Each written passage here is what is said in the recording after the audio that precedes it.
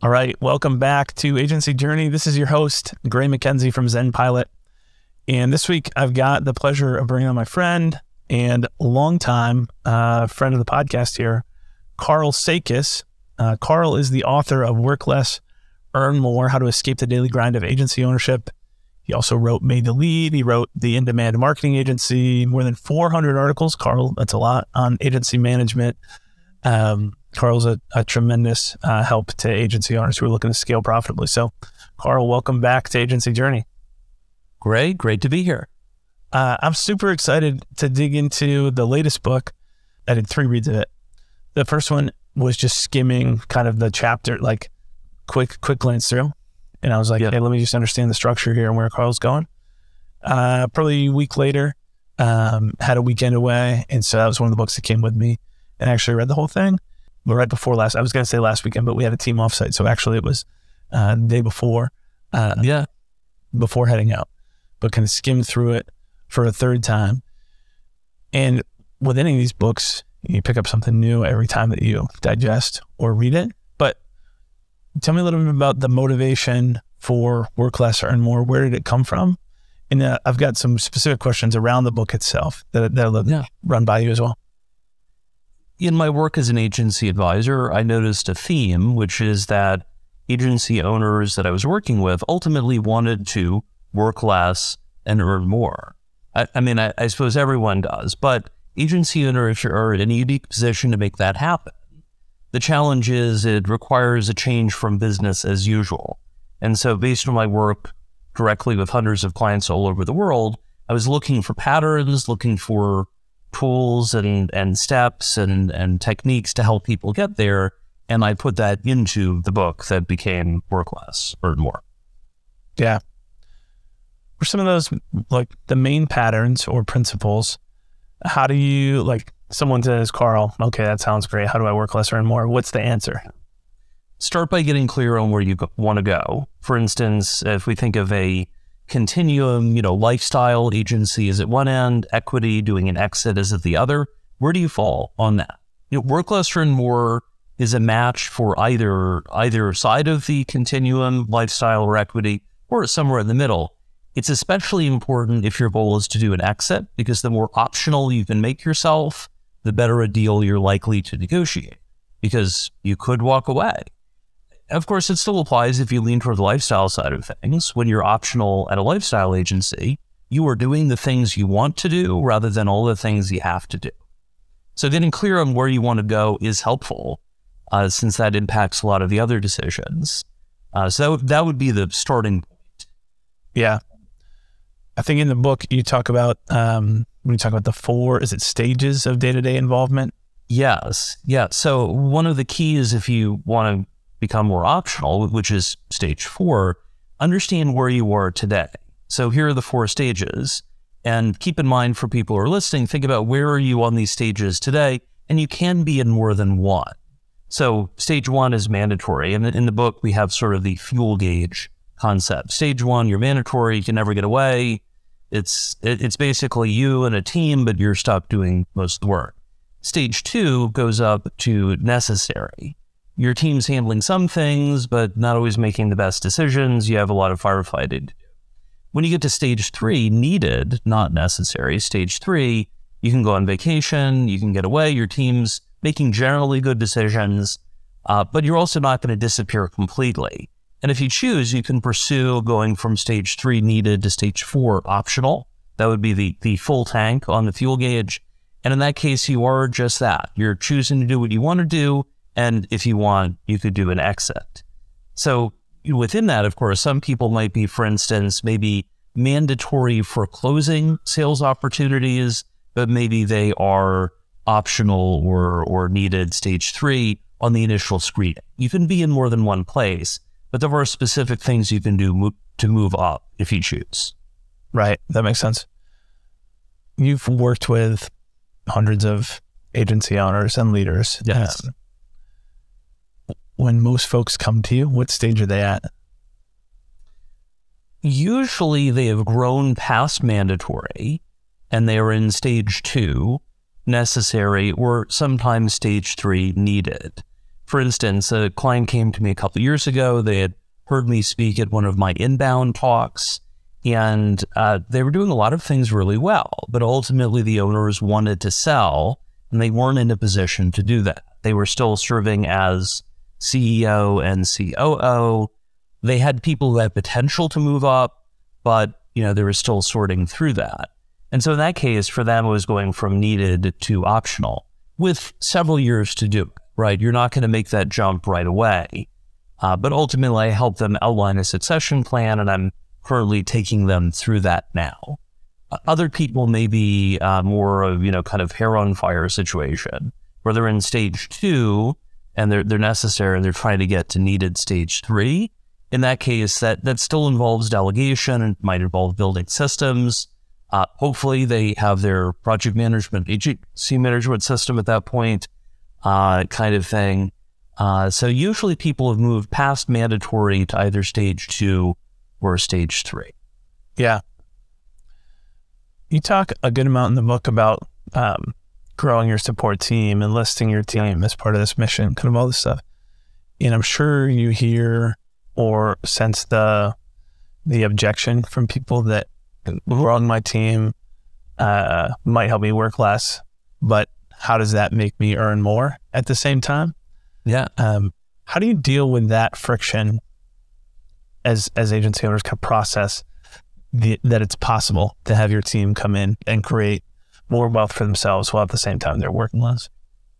Some of the reluctance I hear about delegation is, as you mentioned, around people saying, well, I'm having to pay people more, there's more money out the door. The assumption is that if you're hiring more people, they are either highly billable, and so you're billing them out for far more than you're typically paying them, or they're in a role that serves in a multiplier effect.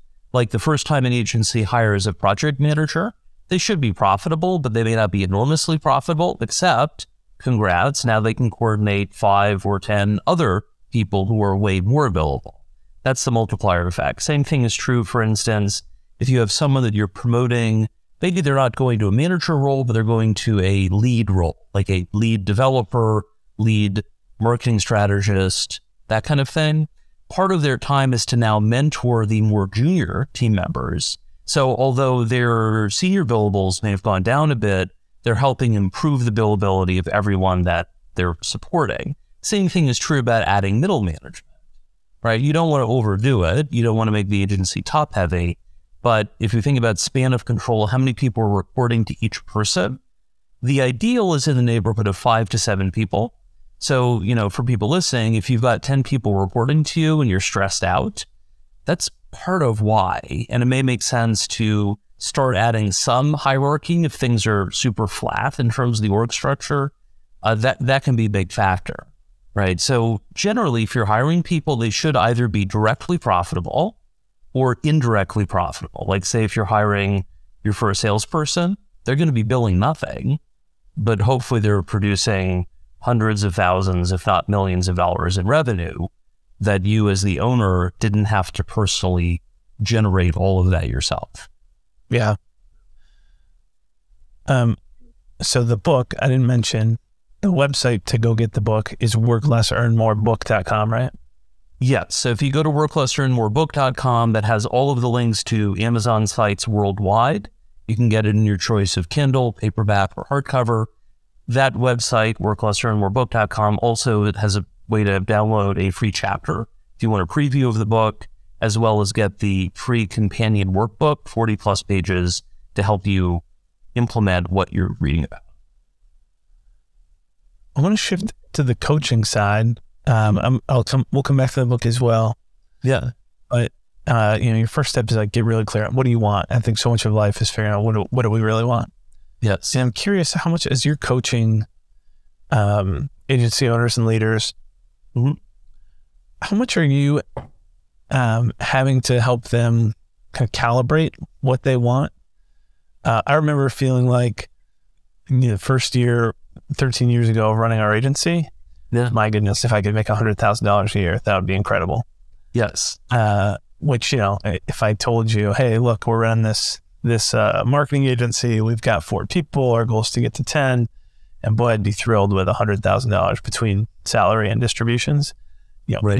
internal Karl would be chuckling like, naive gray. There's a lot of opportunity, but how often are you helping folks to recalibrate what their goals are, or just understand what's even possible?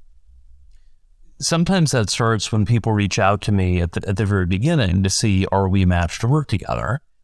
And there are usually a couple categories. Some people, I'll get an email and it's like, Karl, I saw you speak at such and such, or I read your book, or I did this or that. I've been following your emails and I need help. And usually in that case, it's sorting out the particulars because they're already familiar with my advice. There are also some people who might be shopping around. They're considering different options kind of thing. And, either way, part of my intake process is to ask about where have they been, where are they now, and where do they want to go, using my pre-intake questionnaire, which I'm very happy, by the way, when my clients steal a version of that kind of thing. People say in sales conversations, even if we don't work together, like just going through that process was helpful. So, I'll ask, where do they want to go? And also not just where do they want to go, but what's the timeline? So sometimes it's, for instance, they might be, $2 million a year in revenue now, and they want to get to $5 million in 5 years. That's doable, right? I mean, it requires work to get there smoothly kind of thing. It would not be the case, say, several years ago, an agency owner in Canada reached out and said, I want to go from 1 to 5 million in revenue in 1 year with great team retention. I said, going from 1 to 5 million in 1 year is not likely, and it definitely would not be associated with strong team retention. In fact, he apparently had the team working for 4 months, 100 hours a week to double the annualized from $500,000 to $1 million. He was wondering why people were quitting. That was an unreasonable expectation. Or another unreasonable, I was at an event in Colorado a few years ago, speaking about work less, earn more. It is sort of the early days of developing the model. And afterwards, an agency owner said, okay, I want to become fully optional. She was mandatory to, stage 1, necessary now, stage 1 and 2. She wanted to go to stage 4. She was like, I want to be there within a year. And I want to make it so that I am optional and I only hear from someone, like I don't know, I had to find someone to run the agency and I'd only hear from them 3 times a year.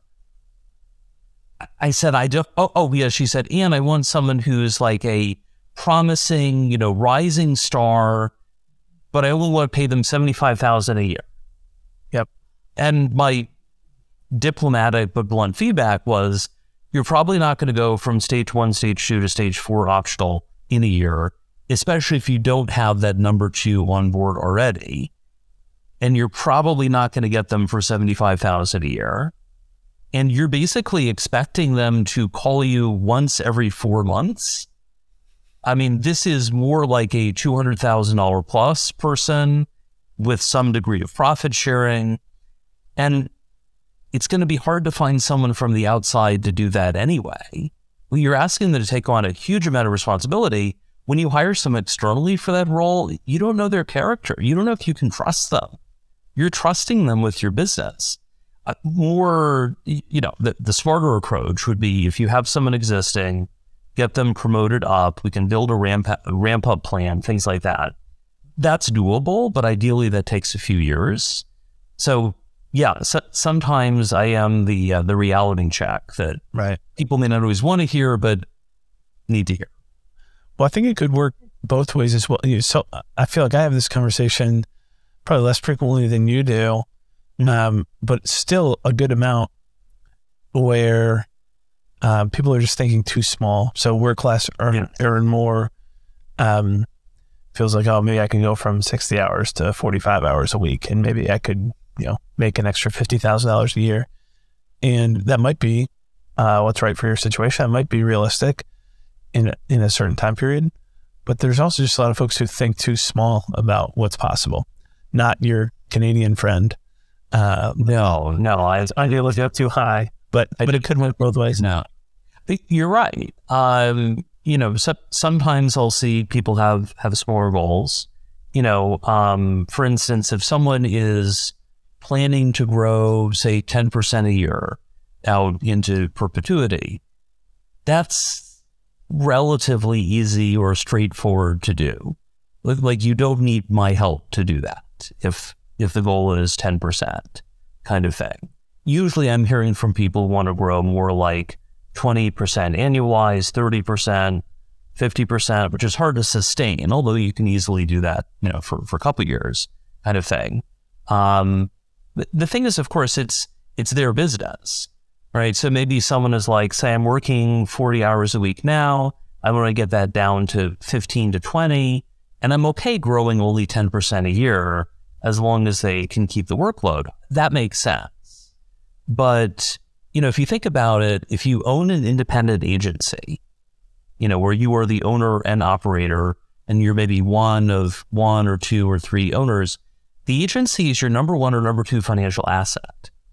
Like, what else in your portfolio is producing 6 figures in annual salary plus other comp, distributions from 20 to 30% net profit margins, and the potential of a multi-million-dollar future exit? Probably nothing else in your portfolio, unless you're like one of 5 owners of the agency and you're, splitting things kind of deal. So, take care of your biggest financial asset. You wouldn't just, look at your retirement account, once a year and see how it's going. You wouldn't just leave it to chance. You would hopefully have some sort of a strategy, whether that's hiring a financial planner or something else. It's too important to leave your agency's success to chance when your family is depending on it. That makes sense. Somewhere like middle-ish of the book, there's a chapter where you talk about strategies and tactics to grow. Yes. And then you talk about choosing your growth strategy. And I'd love it if you could just share a few words about what are the growth opportunities? What do you mean by choosing your growth strategy? In the book, I've identified 25 different tactics for growth. And those are different. Some are more work less oriented, others are more oriented. For instance, one is hiring a second in command if you don't already have someone. Another is around clarifying everyone's job responsibilities. Another might be digging in on clarifying your positioning, where maybe you're internally clear on what your positioning is, but you're not broadcasting that to the world. Like sometimes I'll hear from people and they'll say, we focus on this, these services. And I'm like, that sounds great, but that does not put us on your website. Your website sounds like a generalist agency, like claim being a specialist. So there are 25 of those different options. And the idea in the book is to turn that into a 90-day plan to help you start working on the highest impact things. So the idea is you're going to pick 2 out of the 25 tactics. And I elaborate with additional details on each of these in the book. The key, though, is by picking 1 or 2, you've made a bite-sized commitment to move things forward. You're not making a lifetime commitment. You've got to do a million different things. And also, you're not having to commit 5 years in advance. You know where you want to go. But what can you do in the next 90 days to get you quick wins and or progress toward high-impact results, or perhaps a bit of both? Yeah. That's awesome. What does the ideal client look like for you from a coaching perspective? Typically, they're the owner of an independent agency, digitally oriented, with between 20 and 100 team members. I've worked with agencies anywhere from 1, just getting started person, up to as many as 700. Typically, though, they're in that 20 to 100 range. They've grown. They may have been in business anywhere from a few years to 20 or even 30 years, and the owner is at an inflection point. Maybe it's them as the sole owner and they don't have a strong sounding board. Maybe they have a business partner, but they're both kind of in the same situation sort of deal, and they're wondering what to do next. As one agency owner put it, he's like, all right, I'm up to this point. It's like I'm standing at the end of this road looking across this field, and I can see where I want to go off in the distance. Like I'm imagining like the Emerald City and the Wizard of Oz, right? You can see it off in the distance. He's like, I just need to know, where do I lay the asphalt to extend the road to get to where I want to go as smoothly as possible? And that's where I help. Yeah, that's awesome. Well, I want to grill you with some surprise kind of quick hitting questions that are really about agencies. But first, I would just say, I think a description is helpful for people. The book, I definitely recommend buying a copy of the book. And if you're interested in working with Karl or having a conversation with Karl, go to sakasandcompany.com. I think karlsakas.com redirects there, if I'm not mistaken. He will, yes. Yeah, but okay. That's the easier one. Yeah, that's right. Karl and Sakas is Sakas. Yep. And go learn more about Karl's agency training and consulting there. But plus tons of free articles, for a million resources up there. Yeah. It is, like our internally, so we run on EOS, which relates to a question I'm about to ask you. Yeah. One of the things on our 3-year vision is trying to build, as we grow, part of our growth strategy is expert content. That doesn't mean we're the experts, but we talk to the experts, and we want ZenPilot to be a trusted and known leading authority in the agency ecosystem for operational expertise. What you have on your site is, I think of you, David Baker, Blair Enns, and the Win Without Pitching crew. Like, there's a handful of folks in this space who've done such a good job of putting together those types of resources, and you're definitely one of those. So there's a whole wealth of knowledge for free from Karl there. Okay, so I'm gonna make a hard pivot here, making a hard right turn. Okay. You talk to a lot of agencies, and I'm gonna give you, this is like the rapid fire round. Answers don't have to be super rapid. Sure. But I want to give you some questions that the reality is almost all of these questions matter less. They certainly matter way less than the frequency with which they're asked. So the first question, as an example here, the first question is, what's your favorite of the operating frameworks for agencies that you see adopted? Meaning like EOS, scaling up, system and soul, these types of methodologies. And do you have anything harsh or gracious to say about whatever your favorite or least favorite is? Hey, I love EOS, but I hate this about it. The most common is EOS, the entrepreneurial operating system. It's widely used by a lot of agencies, and you can find someone to help run the system versus some of the other options, which are more niche. The downside, of course, is that EOS is not agency specific. So oftentimes, if clients are on EOS, I'm helping them with the agency pieces that EOS doesn't cover. Client also made an interesting note, reading the book Traction. It's like, okay, I've read all of these different other systems and options, and I put them together to make EOS, but don't you dare look at anything else. Just look at EOS.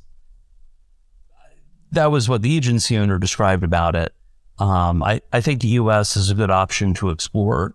It will not solve all of your problems by itself. You still have hard work to do, but that's true of anything in life. Are there, other than scaling up, is there anything else that you see as, like, I see those two the most frequently for sure. Is there anything else that you see at, like, maybe not similar frequency, but is there a clear third place framework? The client used the Great Game of Business, GGOB, which has a lot around transparency about financials and things like that. So that might be one to consider as well. Yeah. That's awesome. I think, and feel free to disagree if you disagree. Obviously, we're running on EOS. Part of that is, hey, this seems like a good fit for our situation. Part of that is that, like, way more clients who we work with use EOS than something else. And boy, it would be awesome if we were running on a similar framework and could help run into some of those obstacles and go through. But I really think, similar to some of these other questions I'm going to ask you, who cares whether it's EOS or scaling up? Like, get the basic. They all have this need to more than the specific system. 100%. All right. Well, that's a perfect segue to the next question, which is, what's the hottest tool that you hear people talking about or asking about in the agency ecosystem right now, or set of tools? Currently, ChatGPT. Everyone's talking about it. I see their version 4 of the model just came out, kind of thing. There's also a question of, okay, well, how do we apply this? Yeah. In terms of generative AI and things like that. So I'm like, the way I'm using it, got the 400 plus articles.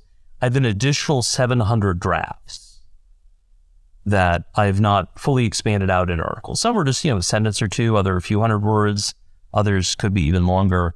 And part of my writing process is it helps to be able to talk things through. So whether that's talking through ideas with a client on a call, and then I'm able to identify that as a framework, or with my team. And AI has given me a bit of a writing partner. I've also used Lex.page, which is an AI word processor. And so between using the two of them, it basically gives me an AI writing partner, which is helpful. Doesn't solve everything. I still have to complete everything. And some of the stuff that it comes up with is not right, but it's always easier to edit than create from scratch. Yeah. Is ChatGPT going to put agencies out of business? No. But you better be looking at ways to use it, because it can make your life easier. And, why do things the hard way if you don't have to? Right. That definitely makes sense. I think there's more buzz there. And look at Jasper that a lot of agencies are using, or a newer one like Content at Scale. Lex is kind of a fun one for writing. It gets more integrated into tools. That's ClickUp or Notion, or I use this tool for daily journaling called Reflect. And as they all build out their AI integrations, it'd be interesting to see how much of our stuff stays in standalone tools like we're doing now. We're going to chat.openai.com, or we're going to Jasper, Content at Scale, or Lex, versus how much of that just gets integrated in, and it's just, we're in Google and we're just using Google's AI, or the AI that's embedded natively in our tools as well. I do expect most things, or most types of things, to get integrated into Google Workspace and other Google products. Think about, I use Boomerang, the email plugin. Gmail has a lot of that built in now. Not quite as good, but built in. Things like automated transcription of yourself and things like that. So Google is likely to scoop up or suck up or acquire or what have you, kind of thing.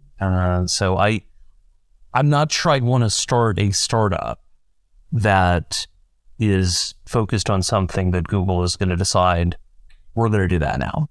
Yeah, right. Okay, the next question, this one actually does matter a little bit more than just like, hey, what tool is, should we use ClickUp, or should we use Monday, or should we use HubSpot, or should we use Pipedrive?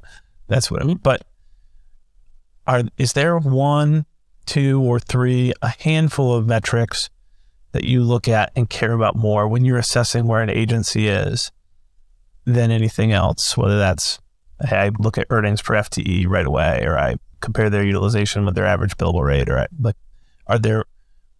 what are the key things you're looking at right away to just get hey, this is not the whole picture, but this gives me a good sense of where an agency is health-wise? Sure. So first would be net profit margins, ideally 20 to 30% net. If it's below 20%, there are probably some profit leaks, which could be a range of places. So I'd want to dig into that. That would be starting my process. If it's well above 30%, that may be a sign that the agency is understaffed. Years ago, an agency owner in Australia reached out and said, he was overworked, but his net profits were 65%. And at first I assumed he had miscalculated it. No, that was true. It was, but he was doing all of the work himself. He just sold, for instance, a $20,000 a month retainer, and he planned to do all of that work personally on top of running the agency, and it wasn't working. So, if you are well above 30% net now and you're feeling overworked, hire people, eat up some of that margin, get to the 20, 30% range, and you'll be a lot happier. So net profit margin is number one. Next one would be revenue per FTE, or per capita billables.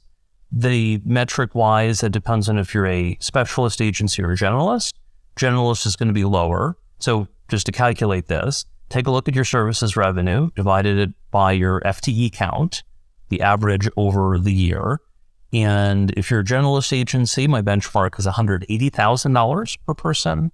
And if you're a specialist, $250,000 per person. And I've increased that over time, right? Thanks to inflation. Like if you're listening to this, it's 2023 now. If you're listening to this in 10 years, the numbers will certainly be higher, kind of thing. But it's also important to take a look at how that changes over time. Every time you hire someone new, if you don't also increase the revenue, the rev per FTE is going to go down. So, that's a good starting point, but we also need to dig into why. Same thing with profit margins. If you are running most of your comp through shareholder distributions, those aren't hitting the profit and loss statement. But if you sold your agency and they needed to hire a CEO, they would be paying them through the P&L, through expenses, through salary and bonuses and such kind of thing. So net profit margins, 20 to 30%. Revenue per FTE, ideally at least $180,000 per year per FTE. If you're a generalist agency, $250,000, or higher if you're a specialist. In terms of the third KPI, a lot of that will depend on the owner's goals, right? Maybe they're happy with the money they're making, but they're overworked. Okay, for them, it's how do we reduce their overall workload and or their billable workload? Sometimes I'll assign coaching clients based on their goals. Maybe they've been doing 20 hours a week of billables, and the goal is to get them down to 10. That's a sign that they've delegated out. That doesn't fix everything, but it makes it a lot easier. So the third one really will depend on their goals. Or it might be, for instance, getting their recurring revenue up. A lot of the agencies I work with already have a very high percentage of recurring revenue, but clients several years ago had reached out. I have a case study about this on my website where they were about 10% recurring, wanted to get that up. Over the course of about a year, they managed to get it from 10% to 90% recurring. And one of the things that I dug in with them early on was, okay, what are the services they could sell that were matched for recurring, and expand those, and focus on recurring across the whole agency. So in the sales process, it's not just here's the initial project, but framing here's how the agency could help after phase one. The account managers and the project managers doing the same thing so that everyone at the agency was aligned around clients' benefit from ongoing help. That is through MRR, monthly recurring revenue retainers. And that's how they did it. They could not have gotten there without a strong focus of everyone, rowing in the same direction. Yeah. I think that's great. A follow-up question to your point about margins. Mm-hmm. Have you seen any firms that you'd say, hey, this is a healthy firm, they're healthily staffed with margins that are 40, 50%? There are some out there. Usually, though, I later see them struggle in different ways, where maybe they've gotten there without a middle management layer, and they've had enough momentum to get there, but then they struggle to keep it up. Yeah. Or maybe they brought in a lot of clients, but there isn't always the quality of the clients, and so client retention is bad. If you're focused on retainer-based clients, ideally you're keeping 80 to 90% or more of your client base each year.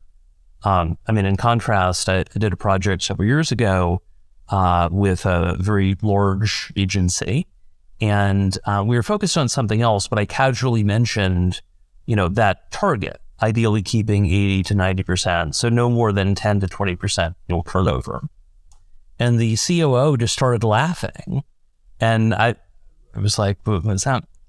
They said that their turnover was 100%. They had some clients they kept long-term, but others left within a year. And the issue was they were basically bringing in low-quality opportunities to get short-term revenue, and they weren't able to sustain it. That's not a good way to run a business. Right. That's a challenge. I do wonder, so the most profitable agencies who still have operating metrics, will always tend, to your point about specialist agencies, always tend to be have deep expertise in a very specific area. Yes. And the part of the challenge of sustaining that is that the ecosystem is dynamic.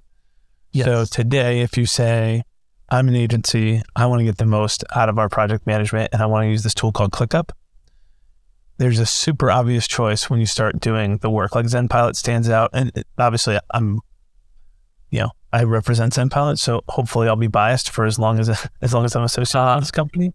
Yeah, but it's not close if you're an agency. There's not a ZenPilot 2.0 that's like, hey, this is not quite as good, but they're close to the same thing. But as that ecosystem matures 5 years from now, hopefully we've innovated and we continue to be the clear cut favorite, but the gap will not be. This is the largest the gap will likely be. The ecosystem will get more competitive. Not necessarily. I don't think that can certainly have downward pricing pressure as well. But there will just be a lot more options in the ecosystem, unless ClickUp implodes or whatever. And we've seen the same thing happen in a number of different industries. So do you think that's like, what's the fundamental reason? Because it seems like 30%, 35% shouldn't be an artificial cap on this. Is there a different reason that I'm missing on why it's so hard to sustain higher margins than that? Because I've seen the same trend. It is really, really hard to run a business, but is that, back to kind of the limited thinking thing, is that because we just don't see it? And the farther you get and the more conversations you have, am I doing something wrong if I'm at 45%? Or is it the ecosystem, or is there another reason why it's hard to sustain those margins? I mean, the part about, say, the 45%, if an agency owner meets another agency owner who's like, I'm making 45% net margins, the thing I'd be wondering is, okay, what is your annual compensation? And what is the mix between payroll versus distributions? If it's 45% margins, but they're paying themselves $100,000 a year salary plus $150,000 in distributions, okay, well, they're skewing their numbers, right? That's not really 45%. Yeah, you need an Alice compounds kind of way. The other piece to consider, and I talk a bit about this in the Work Less Earn More book, is labor is the largest expense category for any agency. My metric is generally you're spending 50 to 60% of revenue going back out the door for labor. Now, that includes your own compensation as an owner or for the owners, and ongoing freelancers as well. But, if you're spending 50 to 60% on labor and maybe it's 20% for overhead, that's only leaving 20 to 30% for net margin. So, if you want to get to 40% sustainable net profit margins, if your team is based in a developed country, you're underpaying people. That's not sustainable. You might have a significant portion of your team based in developing countries. That's an option. But there are a lot of challenges to sustaining that model. Usually I'll see agencies find a great outsourcing partner that does solid work and things like that. But oftentimes it was like the third or the fourth or the seventh partner that they worked with over the years. And you know what? Even, I see these clients that do a heavily outsourced model. You have to still keep looking because something, quality might slip, or they might keep raising their prices, and that eats away at your margin. So, it's a different model. I talk about the idea of, are you running a front-end agency, a back-end agency, or full stack? Front-end is you're doing the client-facing work, sales, brand building, strategy, and so on. Back-end is you're doing the fulfillment for the front-end agencies as a white label firm, or full stack would be the traditional model where you're doing all of that in-house. So I like the front-end agency model where you're doing the client-facing work and outsourcing the rest, but you better pick the right outsourcing partners. Right. That makes sense. And I could ask you so many questions, but I've already kept you right to time. And come back for a fourth episode. And so let's keep it going. This has been awesome. So KarlSakas.com. services, worklessearnmorebook.com for your most recent of the books. This has been really fun, Karl. I'll make sure that we get the links up in the show notes as well. But thanks for being willing to spend another 40 minutes here back with us on Agency Journey. Absolutely. Thank you, and good luck out there, everyone.